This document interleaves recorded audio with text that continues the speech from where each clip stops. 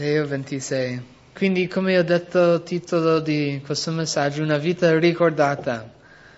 Quanti di noi vogliamo fare le cose straordinarie, vogliamo essere ricordati di ciò che facciamo, vogliamo avere un impatto. Cioè, almeno per me, io non voglio lasciare questo mondo senza aver messo un impatto per il regno di Dio, e quindi credo di tutti noi vogliamo avere una vita, ricordata. E penso attraverso la Bibbia, pensando attraverso Dio, l'unico modo in cui possiamo avere una vita ricordata è di vivere per il Signore. Ciò che è fatto per Cristo, quello rimanerà. Però avete anche magari sperimentato ciò che fate per voi stessi, passerà, non ha tanto significato. E quindi vogliamo chiedere come possiamo avere una vita ricordata, come possiamo lasciare un impatto nell'eternità. E vedremo anche in questa storia, Matteo 26, un personaggio particolare, magari che prendiamo qualche volta per scontato. Vediamo questa persona e ciò che lei ha fatto per il Signore. Vediamo che è stata una donna in cui viene usato del Signore, e il Signore ha ricordato questa donna. E quindi vogliamo leggere i nostri versetti, Matteo 26, versetto 6 fino al 13. Ora, essendo Gesù in Betania, in casa di Simone il lebbroso, gli si avvicinò una donna con un vaso di alabastro, di olio profumato di gran prezzo, e lo versò sul suo capo mentre egli era a tavola.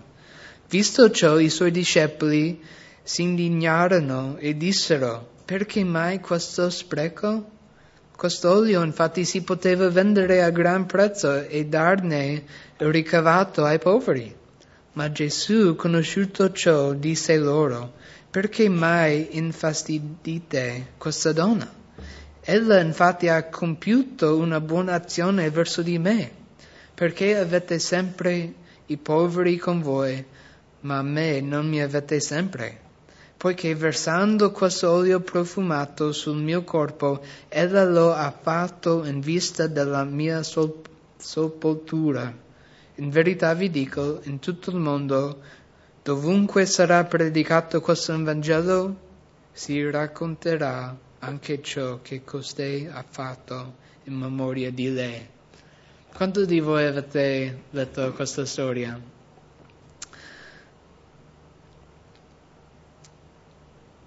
A questo punto del Vangelo di Matteo, Gesù sta avvicinando alla sua morte. Cioè lui non ha tanti giorni, gli eventi, le cose in cui Gesù sta facendo stanno crescendo. I suoi nemici, che erano i leader religiosi di quel giorno, stavano riunendo contro di Gesù, provando di metterlo alla morte, di ucciderlo. Però allo stesso tempo Gesù sta frequentando un discorso. Lui sta dicendo ai suoi discepoli della sua morte, del suo futuro. Lui sta ricordando di loro delle sue sofferenze. E quindi i giorni di Gesù non sono tanti, sono pochi. E mentre i suoi nemici stanno tramando contro di lui, abbiamo l'altro lato in cui abbiamo i suoi discepoli, i suoi seguaci che stavano con lui, stavano mostrando a Gesù il loro amore, la loro devozione. E quindi abbiamo visto in questa storia una particolare in cui ha mostrato Gesù il suo amore, il suo grande sacrificio, il suo devozione. e questa era Maria. E quindi Maria non è proprio menzionato dal nome in Matteo, è nominato nel Vangelo di Giovanni. E nelle scritture questa Maria era ricordato di ciò che ha fatto. Nel Vangelo di Giovanni, anzi lei è stata menzionata in ogni Vangelo, però nel Vangelo di Giovanni il suo nome viene menzionato. Lei è la sorella di Marta, ricordate Marta e Maria, e poi avevano un fratello, sapete il fratello? Lazzaro. E quindi è stato interessante a lei che lei ogni volta che si è menzionata è sempre ai piedi di Gesù, giusto? Ricordate nella casa mentre Marta era preoccupata, stava servendo, dai dobbiamo lavare questi piatti, cucinare queste cose, mentre Maria era ai piedi di Gesù, ascoltando ciò che lui stava dicendo, stava insegnando. E anche un'altra volta in cui lei era ai piedi di Gesù era quando Lazzaro è morto.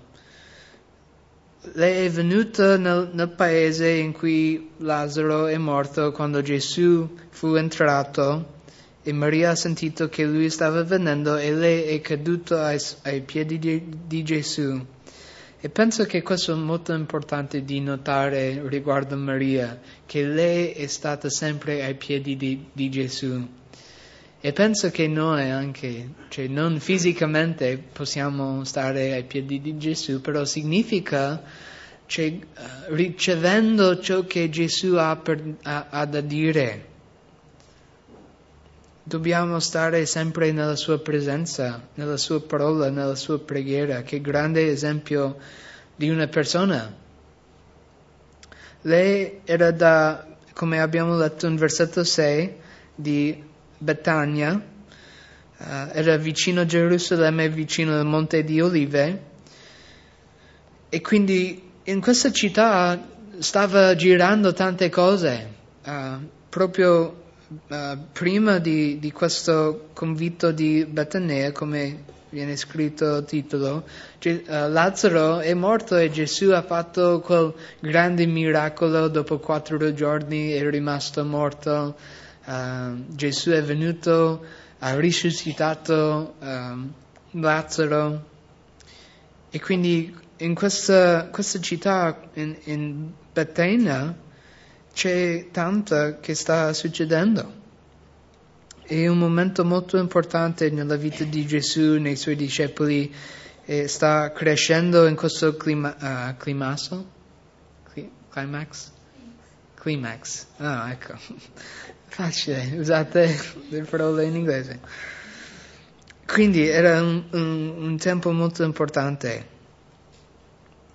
Però in questa storia, anzi in tutti i Vangeli, lei è ricordata per una cosa al di sopra di stare ai piedi di Gesù, era riguardo il suo sacrificio.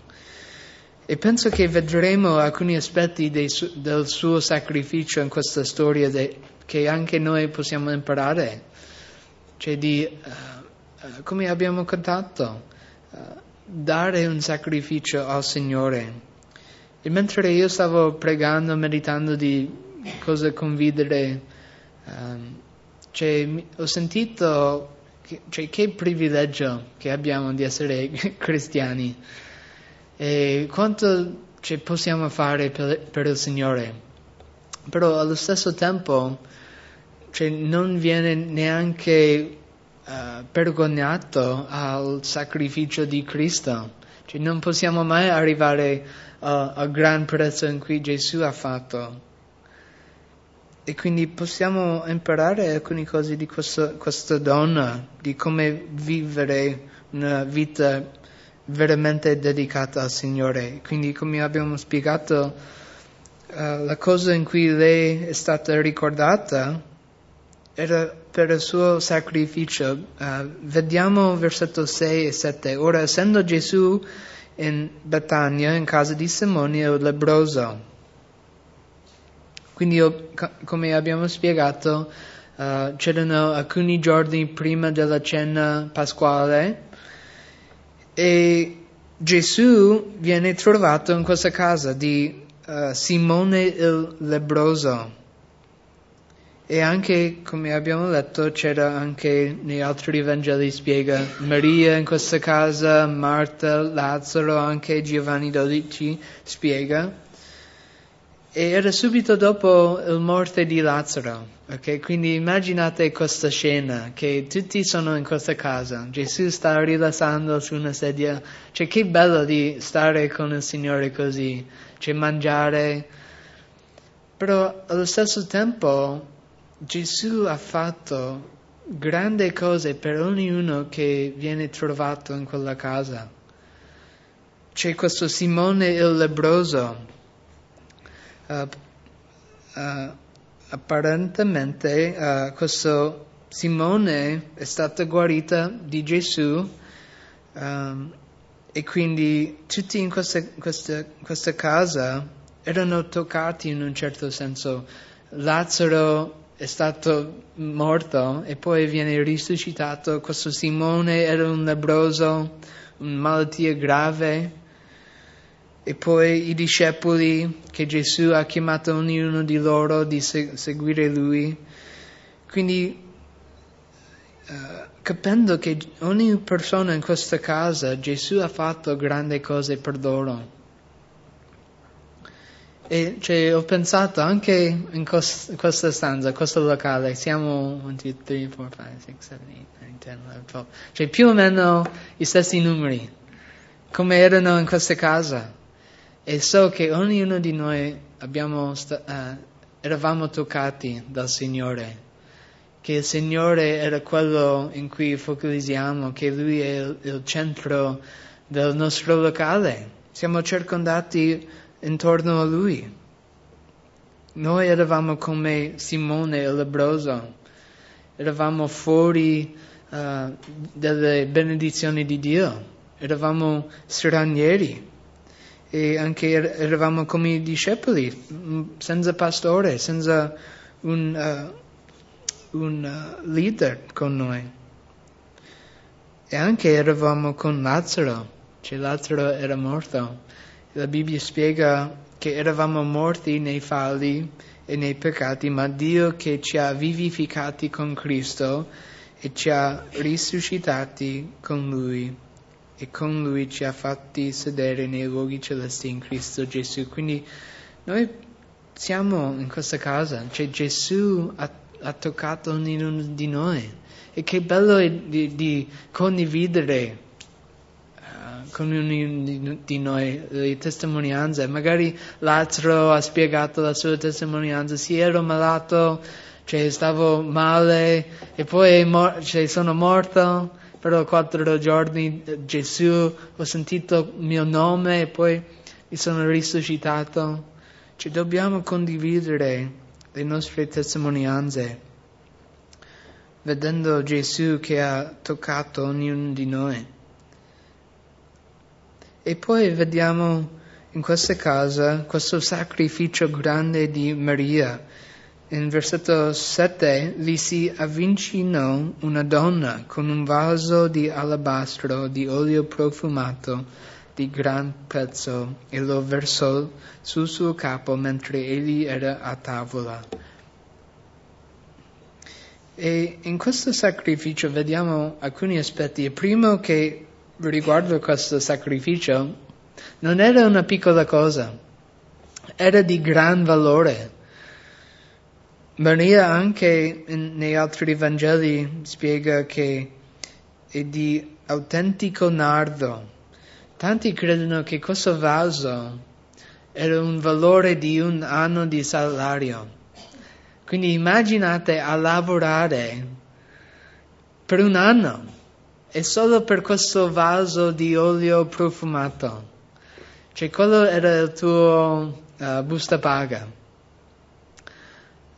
Cioè io tengo per stretto questa cosa, questo di gran valore, un anno in cui devo lavorare, faticare. Cioè siamo costretti a lasciare magari una settimana di soldi, invece un anno. Però lei non ha sacrificato una cosa piccola, lei ha sacrificato una cosa di valore al Signore.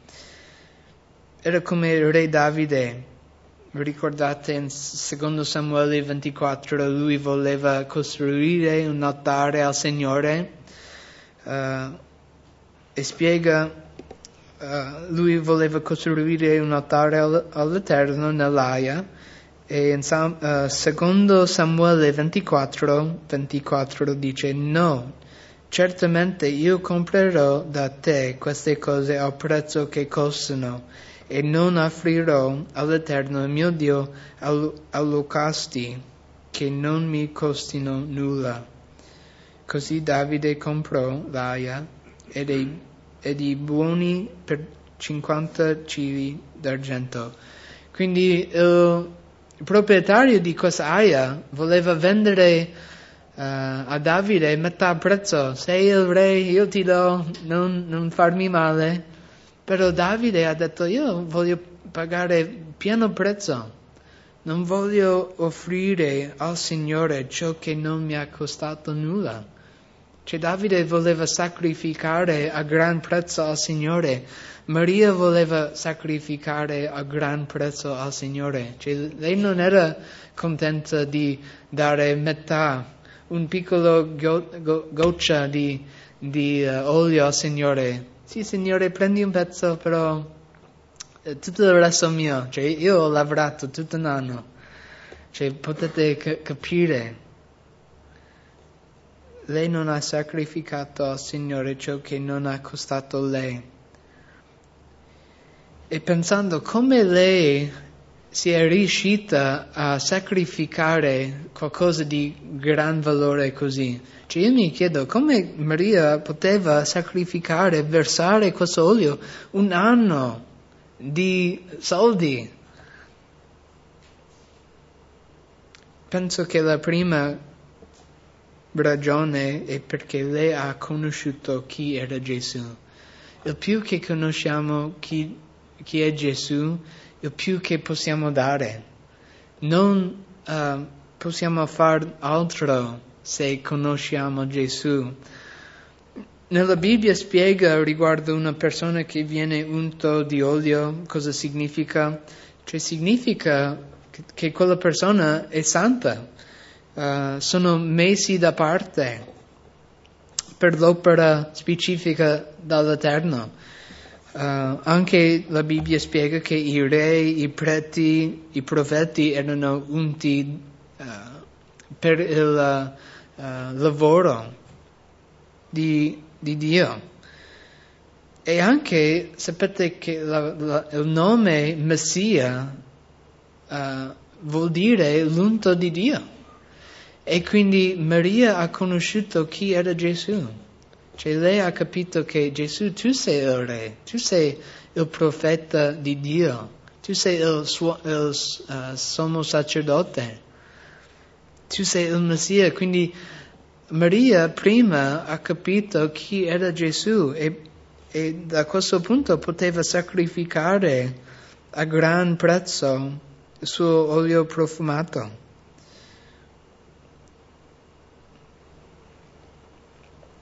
E questo è il motivo in cui noi possiamo sacrificare al Signore.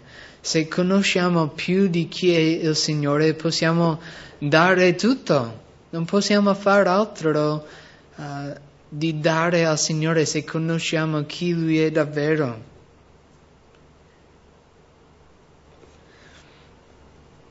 In Filippesi 3:8 Filippesi 3:8 dice, anzi, a dire il vero, ritengo che ogni cosa sia un danno di fronte all'eccellenza della conoscenza di Cristo Gesù, mio Signore, per il quale ho rinunciato a tutto. Io considero queste cose come tanta spazzatura alla fine di guadagnare Cristo. Cosa sono le vostre richieste per preghiera? Cioè, quando io prego, cioè, io voglio conoscere chi è Gesù, voglio conoscere più di Lui, perché dopo quello io posso sacrificare tutto, non posso far nulla, perché conosco chi è Gesù, Lui è il Re, il mio Salvatore. Un altro aspetto del suo sacrificio, questa storia anche va insieme a Giovanni 12, 3. Il Vangelo di Giovanni dice anche, lei ha versato questo olio, ma anche dice, ne unse i piedi di Gesù e li asciugò con i suoi capelli. Quindi mettendo i Vangeli insieme, lei era dietro Gesù, ha messo l'olio sui suoi piedi e anche sul suo capo. E il significato di questo che lei ha versato sui suoi piedi e asciugato con i suoi capelli in 1 Corinzi 11, versetto 15, dice, mentre se una donna porta lo chioma, per lei è un onore, perché la chioma le è data come ornamento. Quindi la Bibbia spiega che i capelli di una donna è la sua gloria. E quindi cosa ha fatto Maria con la sua gloria? Ha asciugato i piedi di Gesù. Lei ha messo da parte la sua gloria. Lei si umiliò ai piedi di Gesù, ha messo la sua gloria ai piedi di Gesù. E penso che questo dovrebbe essere un aspetto della nostra vita.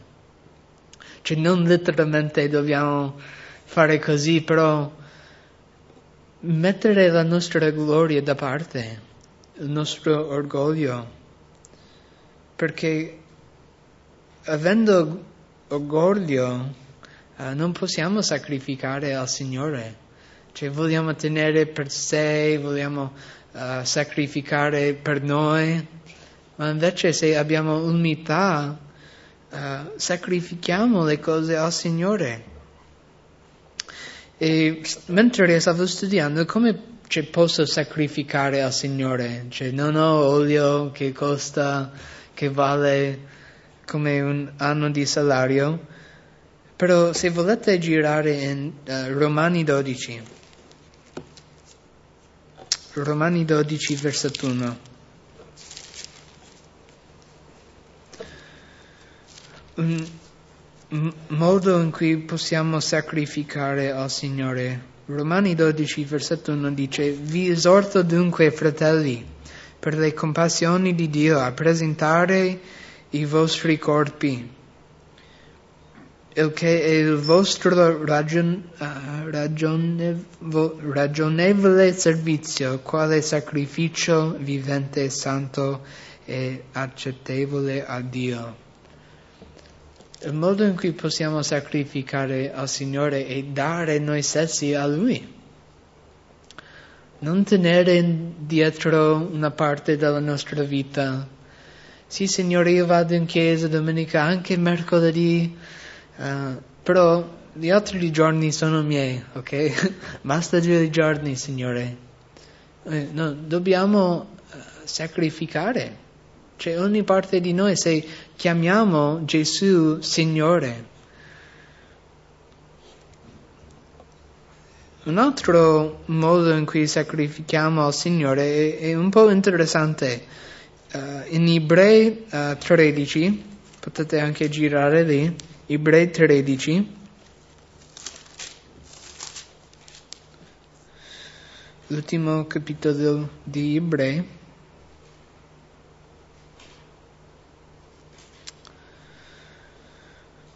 versetto 15 e 16.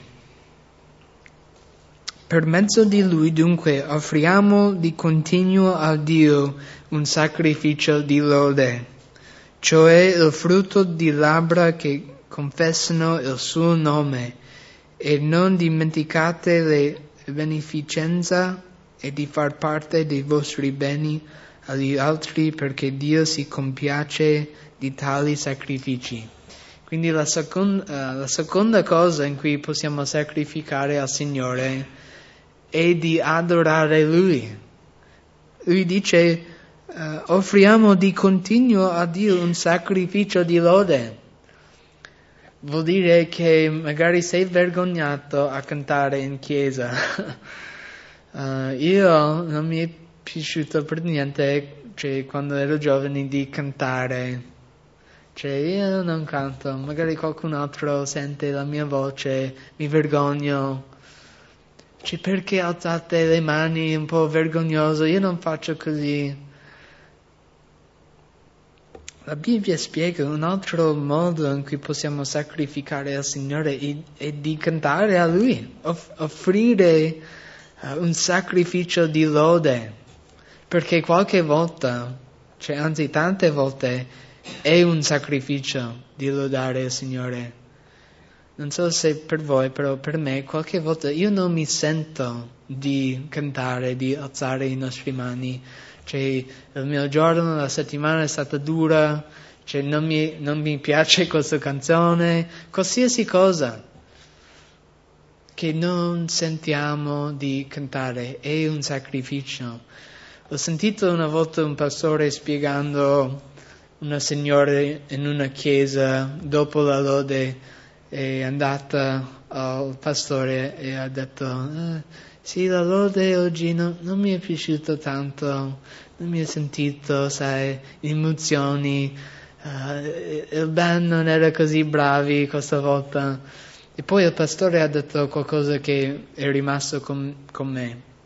Cioè lui ha detto, bene, perché la lode non è riguardo a te, non importa a te. È riguardo al Signore.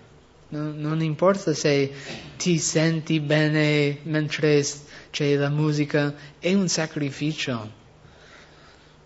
E quindi penso che questo sia un altro modo in cui possiamo sacrificare al Signore, di cantare, magari quando non sentiamo di cantare.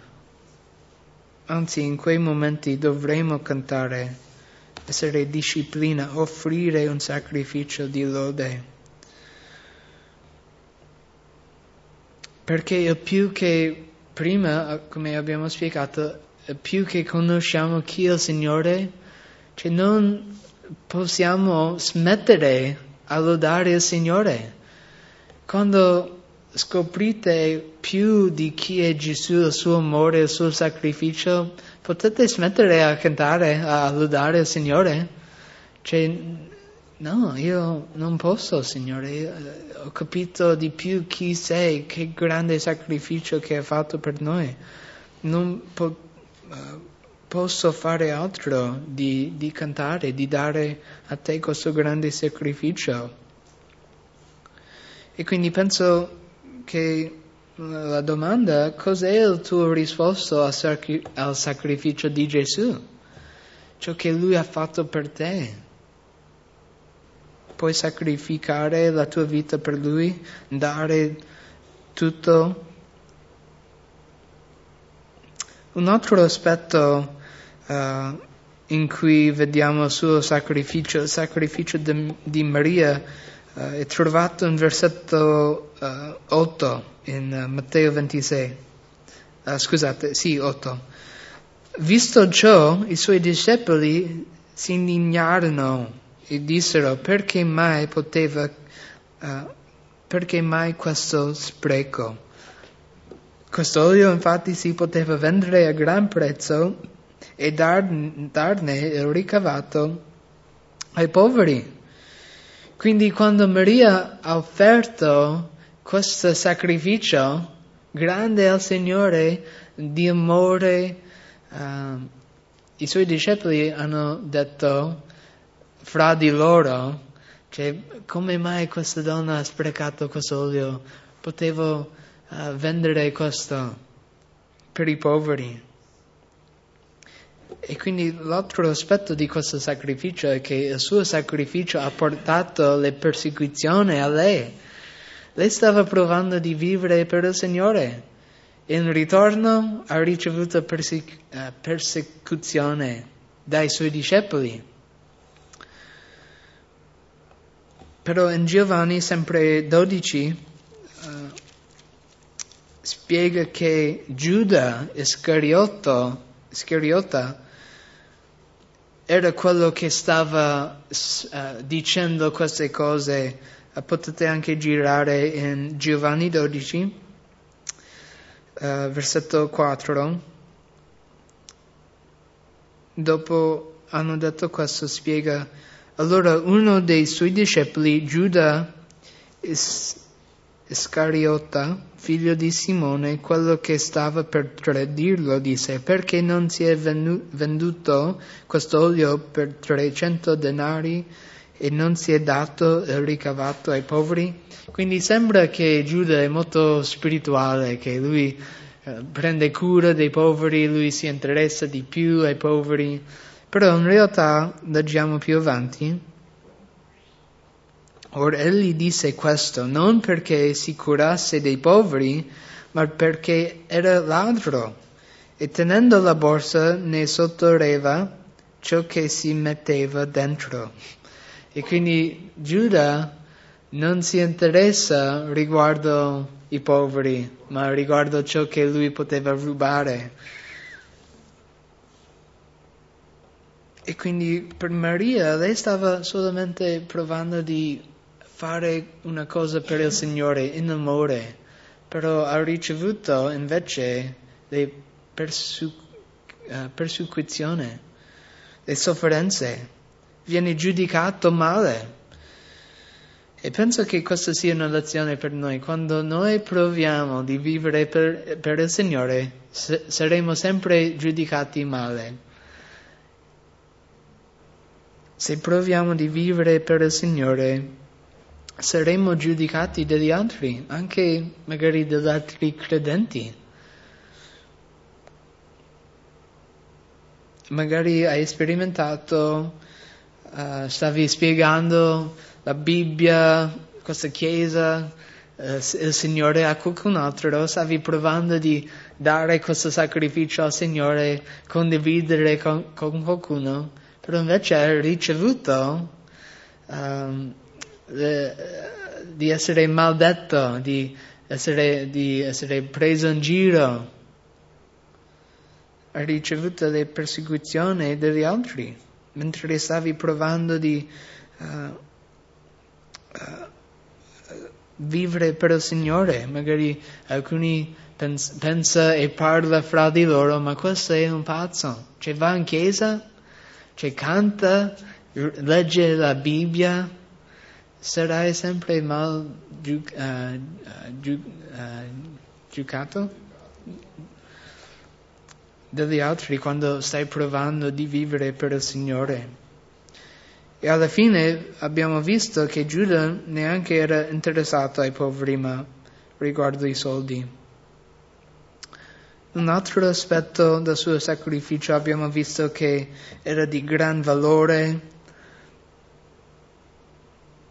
era perché ha conosciuto il Signore, però ha preso i persecuzioni. Un altro aspetto è che era visto come un spreco.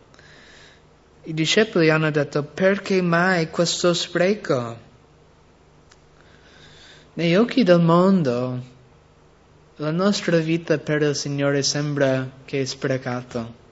Perché stai in chiesa mercoledì, fa freddo, perché cosa interessa? Stai sprecando la tua serata, stai sprecando la tua vita andando in chiesa, stai sprecando la tua vita leggendo la Bibbia, seguendo un menzogna.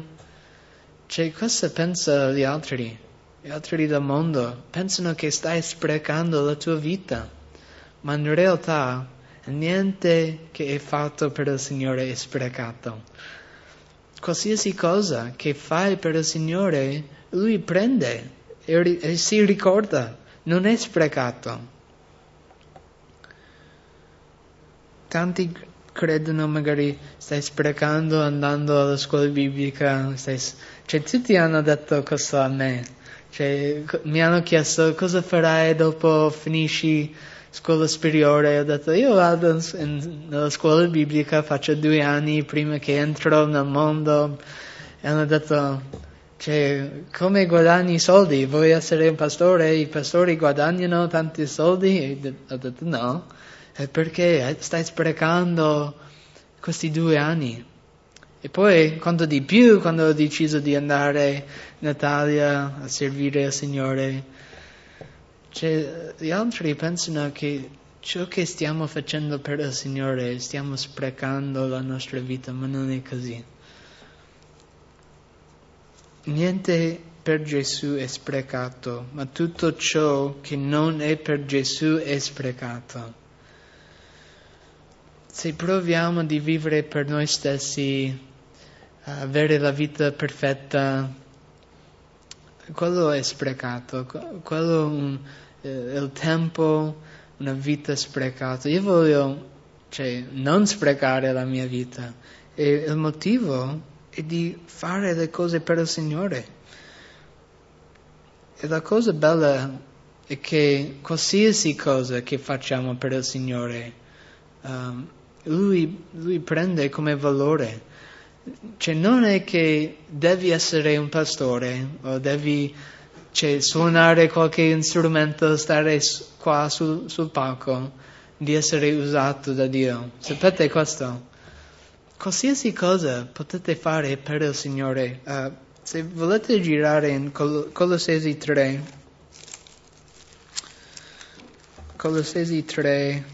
versetto 17.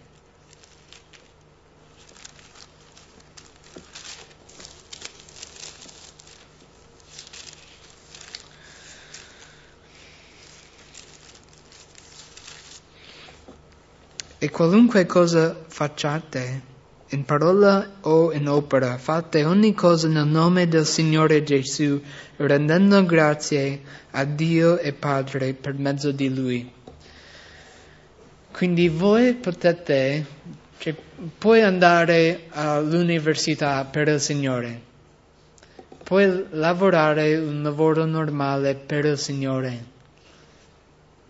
Qualsiasi cosa che facciamo possiamo fare per il Signore. Non è che dovete essere pastori o musicisti, qualsiasi cosa che facciamo. La Bibbia spiega che possiamo fare per il Signore. E quindi magari pensi, che sacrificio posso fare? Puoi sacrificare il tuo tempo pregando, leggendo la Bibbia, puoi sacrificare il tuo tempo con qualcun altro nel bisogno, qualsiasi cosa potete fare per il Signore nell'amore. E quindi al motivo, ritornando in Matteo 26, ritornando del suo sacrificio, al motivo del sacrificio di Maria, Gesù riconosce ciò che lei ha fatto. Versetto 10, ma Gesù, conosciuto ciò, disse loro, perché mai infastidite questa donna? Gesù ha riconosciuto il suo dolore. Avete visto? Mentre i discepoli e Giuda al di sopra stava parlando fra di loro, si indignarono contro di lei. Dice in versetto 10, ma Gesù conosciuto ciò. Questo mi ha incoraggiato tanto. Gesù conosce il nostro dolore. Lui conosce quando la gente parla male di noi. Gesù conosce ogni dolore, ogni sofferenza che passiamo. Questa donna ha provato di fare una cosa per il Signore, ma invece i discepoli stavano maldicendo lei, però Gesù conosciuto ciò. Non è bello che Gesù conosce i nostri dolori? Gesù conosce le nostre sofferenze? Lui capisce. Non è bello che Gesù ha vissuto 33 anni, ha sperimentato tutto ciò che sperimentiamo E lui dice, io conosco, io capisco ciò che stai affrontando. Io sono qua, io sento i tuoi dolori, le tue sofferenze. E anche lui conosce come, lui sa come difenderci. In versetto 11 lui disse a loro, perché infastidite questa donna? Perché avete sempre i poveri con voi, ma me non mi avete sempre. Ricordate che Gesù stava andando verso la croce, lui stava andando alla sua morte fra poco. E lui dice, voi avrete sempre i poveri, ma i miei giorni sono pochi. E Maria ha capito questo. Lei ha sentito Gesù dicendo, fra qualche giorno morirò, il terzo giorno risusciterò. Invece, se leggete i Vangeli, sembra che i discepoli non capiscono quando Gesù sta parlando riguardo la sua morte. Loro dopo parlano fra di loro, io sarò il più grande. Loro non hanno capito le sofferenze che Gesù doveva affrontare. E per fede Maria ha unto Gesù prima della sua morte. Gesù anche, come lui riconosce il suo sacrificio, lui ha anche riconosciuto la sua buona azione. Lui dice, ella infatti ha compiuto una buona azione verso di me. Gesù sa quando fai una cosa per lui e quando non fai una cosa per lui. Qualsiasi cosa che fate, sia per il Signore, sia per altri motivi, lui sa quando una buona azione era a lui.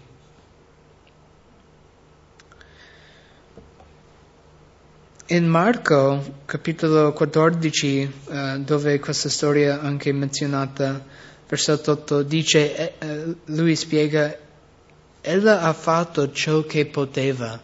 Mi è piaciuto tanto questa frase che Gesù dice riguardo a Maria, lei ha fatto ciò che poteva.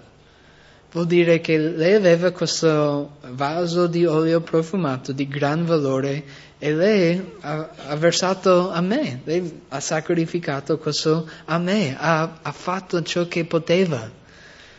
E mi è piaciuto tanto questo, non è soltanto quanto grande sia il tuo sacrificio, qualsiasi cosa che puoi fare per il Signore, lui prende, lui accetta.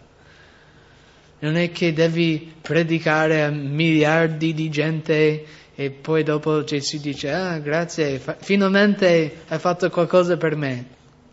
Non è così. Gesù dice, qualsiasi cosa che puoi fare. Puoi parlare con la gente, puoi passare tempo con qualcuno nel bisogno. Hai fatto ciò che potevi? Perché come Gesù ha detto, non mi avete per sempre. E penso che in questi giorni non saremo qua per sempre e quindi non avremo l'opportunità di vivere per il Signore.